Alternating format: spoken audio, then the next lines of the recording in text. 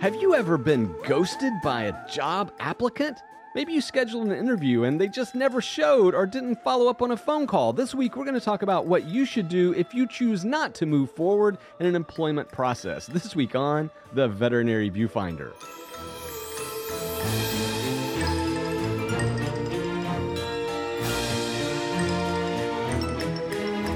Welcome back to The Veterinary Viewfinder, the podcast that tackles the toughest topics in veterinary medicine. And one of the tough topics that you may be confronted with, especially during a job market as hot as this, is what do you do if you change your mind about going forward with a job? Perhaps you've sent your resume in and you did a phone call and you liked it, but suddenly you had second thoughts or reservations and you decide not to go through with an interview.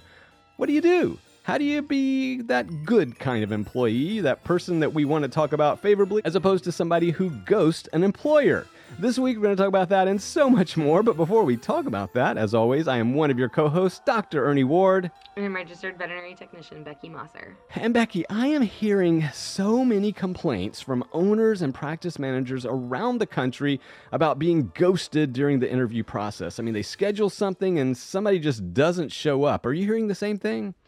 I am hearing it so much, and not even just that, but even folks who get hired and then just completely bail on their first day, leave at lunch and don't come back, and just disappear into thin air. Right. And viewfinders, we understand that it doesn't always work out, and we get that. And we've done a podcast way back in the past, sometime over the past 4.5 years ago, that we talked about leaving your job gracefully. But today we want to talk about what happens during that interview process, during that employment process, when you're trying to get a job or being acquired. How do you handle that? Because Becky, one of my biggest fears about this sort of swell of no-shows is the fact that it's kind of tainting veterinary professionals in general. A lot of managers and owners are going, and maybe there's even a generational stain that could be applied. So we want to help you navigate this kind of tough, tricky area, and so that you can exit with grace from an interview process. Yeah, I think that we, especially in the support staff roles, are so much like people pleasers, and we have a very hard time in general, I think, in this profession with no, and no being like a whole sentence. So unfortunately, I'm afraid we're kind of just like skirting out on it entirely, maybe, or just avoiding the confrontation, and just not showing up. And I don't know. Like you said, I'm a little bit worried about just sort of the coloring of our profession that can happen with those kinds of experiences for hiring managers. But then also, like we talked about before the show, even like what happens down the road for their next interview and their next interview and their next interview. If you've been ghosted the last 3 times, what happens when that interview comes in, and now do you just sort of have this expectation that they're going to just disappear or not show up? Right. You're so right, Becky. I had a practice manager tell me, or actually, she was just kind of posting and I'd responded to something and she replied back saying, hey, you know what? I'm thinking of double booking interviews now. So like some clinics do with no-show appointments. And so she's like, that way, at least I know one of my interviews will show up. But again, viewfinders, I think the first and most important message we want to impart on you today is just be forthright. Communicate. I mean, you can send a quick text or email saying, hey, you know what, I've rethought, I've reconsidered, I'm just not interested in pursuing the interview today or whatever. Like, honestly, that's kind of the bare minimum. I think that's not asking too much, right, Becky? Well, I think people forget how small the industry is in general. And I think especially when we're dealing with non-credentialed staff or other support staff members that maybe aren't as widely involved in the profession, we don't realize how small this space is. And so I think you can really kind of tarnish your name in an area if this is a pattern that you have. But the other thing is I think we forget that employers are used to being told no, that's okay, that they are, that they have to tell people no, we chose somebody else in this interview process, and that they will be turned down in the offer that they give you. And more than anything, we have to remember that we are in a bargaining role, right? Like, you don't have to accept every position, but I'm just a little baffled at the whole like no show, no call, no, that part just kind of confuses me. And then what happens later? Like that's kind of a burnt bridge, and maybe I just live in a small town and I'm like, I'm gonna see that person at the grocery store or something, Right, and right. like I don't know, I guess I'm just the if you've ever ghosted on an interview or a job, we just come to Facebook and tell us kind of the story behind it, and what happened, because I'm just interested to know sort of what brings someone to that point. Right, and you probably have a very good reason for that, right? I mean, you probably decided something just triggered you and said, "Whoa, red flag," or whatever. We get that, and you didn't even have to disclose your reasons. But I think you owe it to the employer just to say, "Hey, thanks, but no thanks." And I'll tell you, you'll gain a lot of respect that way. They will keep your resume on file. I mean, this has happened to me innumerable times, Becky, over the past 30 years. I mean, literally, these people, like, you're like, oh, they're really good. We kind of want to kind of file that away because if they ever come back, we want to make sure we put them at the front of the list type of thing. Whereas if you just ghost on us, no, we're trashing it. We're like, no way, she's unreliable. He's not dependable. I mean, that's just, you can't start off anything like that. And Becky makes a really good point, viewfinders, the fact that it is a small industry. We typically live in small communities. And, if you think you just go across town and everything will be fine, there's a good chance that somebody's going to intersect with those people over there and go, oh, wow, really? You guys hired him? Yeah, because he Yeah. like totally like bailed on us. Yeah, I mean, I guess that's sort of what I'm thinking about is, that small, the nature of this, very small profession, and kind of how that all works out for people. And, I don't want to point fingers, right? But like, what is the, I get so flustered. What are the job requirements? Like, what is the professionalism in the ad? What is the professionalism in our contact to the individuals? Like, are they just sort of thinking it doesn't matter because they don't feel the professionalism from the get go? Or maybe the ad is just sort of super generic and it doesn't seem like a professional job? Is it that we're interviewing and target? Because this is the other thing. I hear that this is credentialed staff. I hear this is people with experience, that this isn't just Joe Schmo off the street who's just trying to meet unemployment applications, that these are actually credentialed individuals. So is this a fact that we are in a employees market and they just are getting so many offers and they have so many opportunities?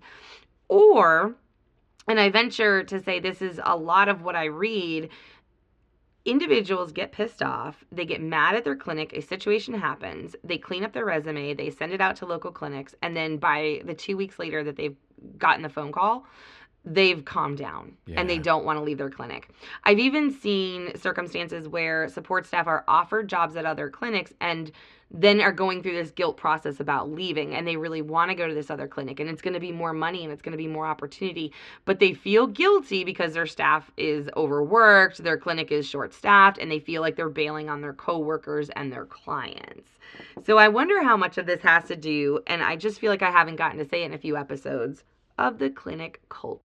Yeah, yeah, and Becky, that's a really important point because I do think there are a lot of people that sort of flirt with leaving their job and they clean up Yep. their resume, as you say, and then suddenly, they're inundated with offers and they don't know what to do. And again, viewfinders, we're just saying, just let them know because I'll tell you this: having been around now for 30 years in the profession, I've seen at least two times when we had a hot employee market, right? So where basically you guys could get a job anywhere, anytime, anyhow, right?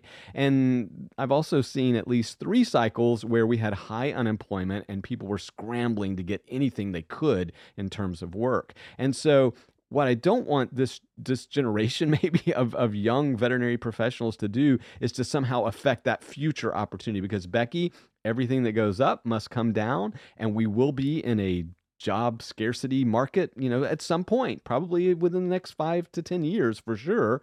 And I just want us to make sure that we're setting up ourselves up for success when times are lean. So again, let's say that you are flirting, you're not happy with your current job, and you do send out a couple of resumes, and voila, you get an offer, or you get somebody who says, we'd like to meet with you.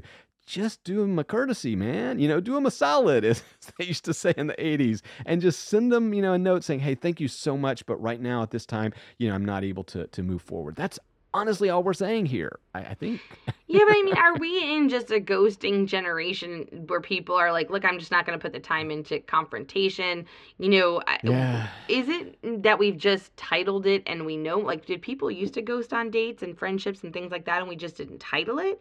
But I do know that in all of the years I've been in the profession, I've not heard this pattern this much. And I think another point that should be considered is while your staff is completely overworked and you're totally short staffed, these office managers are going to their staffs and saying, I'm interviewing 3 people today. I'm really Right. trying. Well, Right. then does the staff get this like glimmer of hope that they're going to have some help? And then when that help just doesn't show up on the first day or leaves at lunch, are we really just beating down this other Oh staff that wow. is just there thinking, oh man, we were going to get help and then they just didn't show up? Do they Oh alternately yeah. resent management for not getting the right hire or for not for whatever it is because it's easier to blame when we're angry and frustrated, right? So what is the Yeah. effect on our team members who like have this light at the end of the tunnel like extinguished every time somebody just doesn't show up? Right, and it's a little bit like being turned down or stood up on a date. Yeah, It's like, right. wait, is there something wrong with me? Like, and then you're the employee watching all of this unfold, going, "Whoa, there must be something really wrong here," and it's not. I mean, it's probably not. Maybe it is. Maybe it isn't. I don't know. But wow, Becky, that's a really another really good point. That's some insight, viewfinders, that I didn't expect, and well done, Becky. Well done. That's what I do. Sneak up with them every But now it, and it then. could it can be demoralizing. I mean, you're sitting Sure. here watching this process unfold before you. Your practice manager scheduled 4 interviews in a week, and this is a story that I heard last week, and only one of them showed up. 3 stood her up, right? You Yeah. can you imagine being like the person in the office saying, "Hey, what are you doing?" "Well, I'm waiting on an interview that's not going to show up," and doing that 3 times in a week. Wow, that's a gut punch. Right, and what a waste of your time, right? Yeah. Like we Oh know our yeah. office Yeah. managers don't have that kind of time in general. And then you're afraid to start a project in case they come in. And, I think in general, it leaves us all very vulnerable, right? And vulnerability sucks for everyone. So we end up with this like frustration. And I think as office managers, again, because a lot of the ones I know carry a lot of burden on their shoulders, feel like they've let the team down, feel like they've well, they looked like a good candidate on paper. What could I be doing better to Right. make sure the candidates that I'm getting in my appointment book are actually as good as I think they're going to be on paper and get them in the clinic? And, that's the thing I'd really like to figure out for our listeners is how do we get this? I mean, do we start putting like a credit card deposit on our interviews? Like, what do we do? I like that. But Becky, I love the fact that you're saying, look, is this a cultural phenomenon, right? Is this generation ghost? And I mean, is it accepted? So like, is it you and me that are looking at this differently or perhaps, wrong compared to what some people think? I don't know. I do know in human decency and courtesy and respect for others. And so to me, this is a pretty clear-cut example of no, that's disrespectful just to not show up or to fail to follow through on your word. You say I'll call you or you call me or I'll do this or that and then you don't. To me, that's just disrespectful. So I don't know that I buy the cultural thing, although I think, there are norms, right? So have we entered into an era, Becky, perhaps where the way to say no to somebody is to say nothing? Yeah. Well, exactly, right? And if I think the problem is that we don't want to be confronted. So we don't want somebody to say why. We don't like to say negative things. Like we don't want to say, well, I found a better place, or even say like, well, my clinic straightened out its act, or oh, so often they find out you're looking for a job, and then there comes the money you've been looking for, and whatever else. And I think we just don't feel, and we don't want to say like, well, you're not offering the money or X, Y, or like whatever it is. I think we just don't want to say the confrontational things. We don't Right. necessarily want to say negative things. And again, it's sort of if you don't have anything nice to say, don't say anything at all. Like that's as old as you and I. So Right. maybe it's just sort of like how it's done. And I do think there is sort of this more accepting space of like, well, they ghosted me. And part of that, I think, is because we have technology and because we have 17 ways to reach each other. So you have to just completely ignore everything, Right. as opposed to, well, they just stood me up on a date, and of course, not going to try to call them again or do anything. I think there's more opportunity to, I guess, catfish there. But for our clinics, I mean, we're not dating. Like, why did you take the time and energy to reach out to me? And again, like you said, a text and email, I think we can do a better job of communicating. But again, it's not just the what, it's the why and the how do we fix it or avoid it in our clinics. Yeah, and I'll tell you too, viewfinders, let's say that you do decide to send that text, say, hey, thanks, but no thanks. And honestly, you just almost that simple say, hey, thanks a lot. I've reconsidered, and I appreciate the opportunity, but I'm not going to move forward. Like, that's it.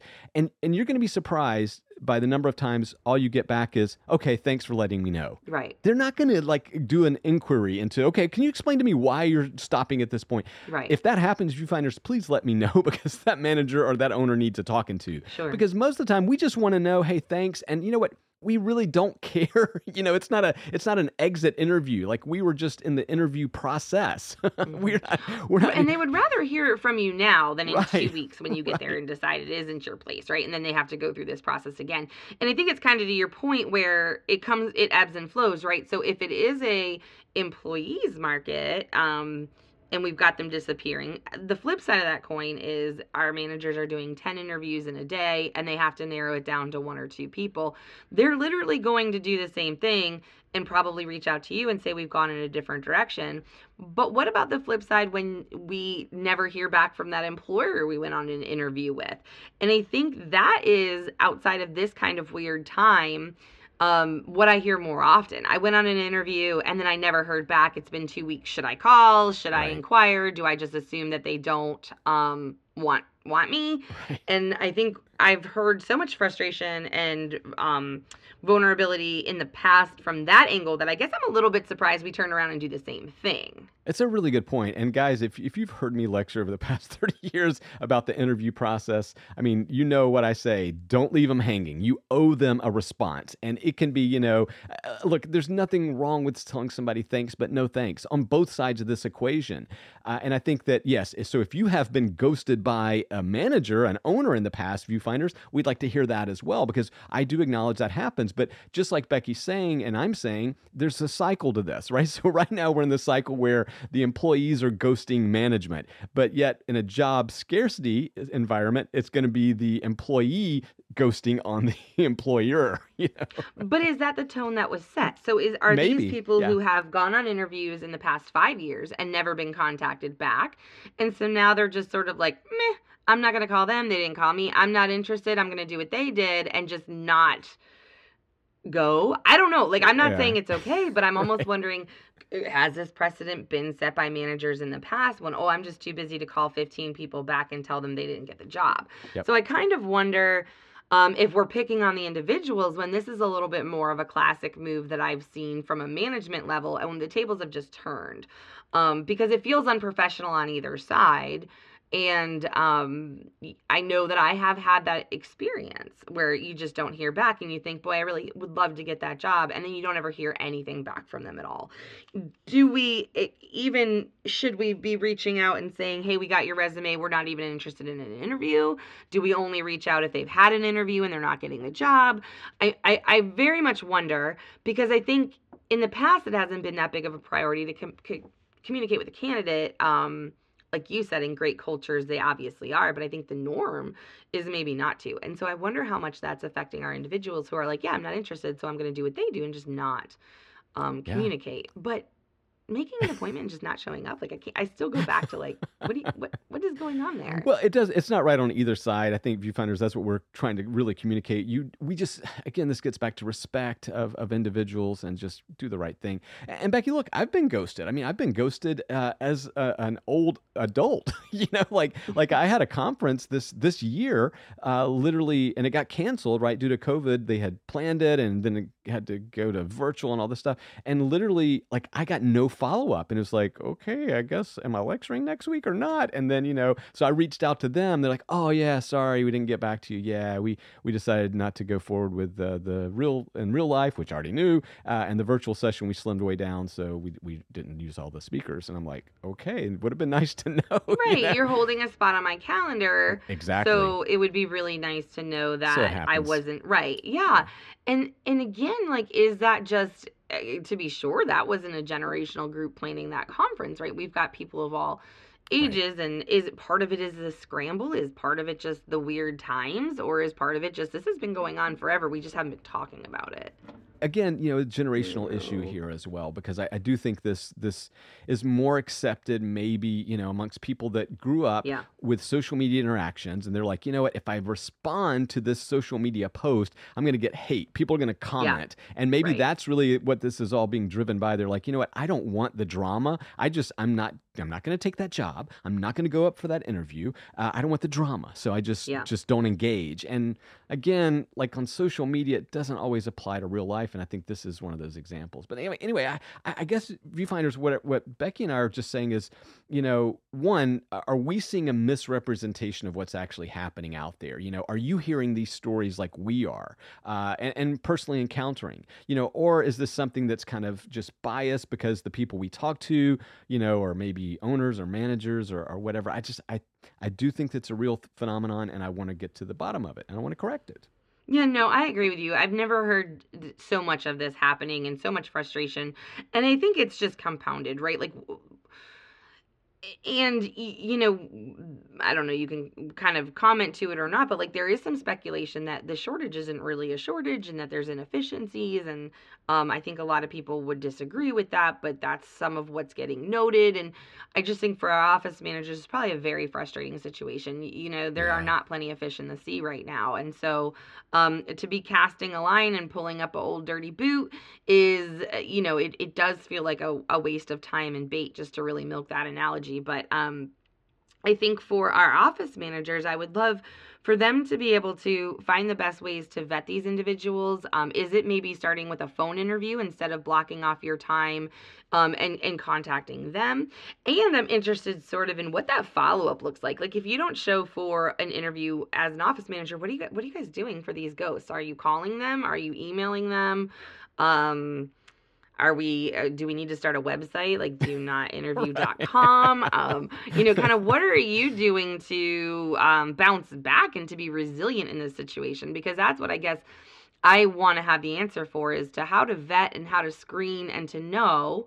And is it maybe we need to be asking more questions in the application process and understanding more of the why they're interviewing, so we can understand maybe a little more than just qualifications on paper. And I'll tell you too, Becky, veterinary practices have very long Yeah. memories. You Oh, can, yeah. I mean, I think about right now, if you finders, you can recollect some bad client encounter from 5 years ago. And you might spot that person in Walmart and you go running in the opposite direction, Oh, right? yeah. Maybe it's just me, maybe it's my PTSD from all those years in clinic. But I certainly, there's impressions made. And I guess my one bit of caution will be that, let's say 5 years from now, when the economy and job market is not what it is today, and you go send out that resume to that clinic that you ghosted, I'm going to tell you that memory, that impression is going to be made, and they're going to see that interview or that resume, and they're going to go like, oh yeah, I remember this guy.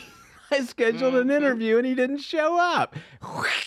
Into the Yep. trash it goes. And Becky, that will happen. I guarantee you it will happen. Yeah, I mean, we have a lot of students that listen to this podcast, and so I think that's food for thought and just a warning is how tiny this industry really is. But one thing I'd like to kind of hit on too is just sort of those individuals who are getting frustrated on the job. And so they're cleaning up their resume and they're sending them out. And I guess I'm interested in your opinion there, because I feel like, I guess as a married woman, I think of it as almost like marriage, right? You're in this Yeah. job. If you're looking, if I'm out at the bar handing out my number, I'm probably out of that marriage already, right? And so, like, I think about these folks who are like, oh, it isn't just a bad day or a bad 5 minutes that has you looking at your resume. And so, if these reconsiderations and the ghosting and the not even going to the interview is part of, I feel guilty because I don't want, I really do want to leave. I really do want to interview. I don't love my job or this culture or this clinic. I'm feeling burned out, I'm feeling exhausted, but what about my coworkers and my clients? What's your advice to those folks who get stuck in a guilt trap that causes them to sort of just bail on this other clinic because of just being really devoted to their own. Yeah, I think you're absolutely right. I think that if you are starting to engage and flirt around, you probably have already lost the love in that job. I remember back in my day, I used to give these lectures, and I would say, if you ever see the paper back in the days when we had these things called the newspaper, if it's ever like folded and open to the classified, the job wanted ads in your treatment area or in your break area, that's a sign you got a problem. Yeah. And I think it's the same thing here. Again, if you're in a relationship and you suddenly make a Tinder account or whatever, is it Tinder? Yeah, where you swipe right. I don't know. I'm married. Yeah, well, me too. But I know that there's all these just dating in case apps. he listens. I don't know. Yeah. So anyway, yeah, if you're already swiping right, you're probably disengaged from your clinic. And so I think what happens is you are now on an emotional roller coaster where 1 week it's really down and I got to get out of here and I'm going to send out my resume. And then the next week you're up and it's like, oh, well, yeah, I'm not going to. And I think that's also very dangerous because if you're in that kind of emotional volatility in your workplace, I mean, that's just, again, that's not very satisfying and it's not sustainable. And so I would caution you to say, if you're going through patterns like that, up and down, love and hate all the time, that wears on you and you probably need to find another job, in my opinion.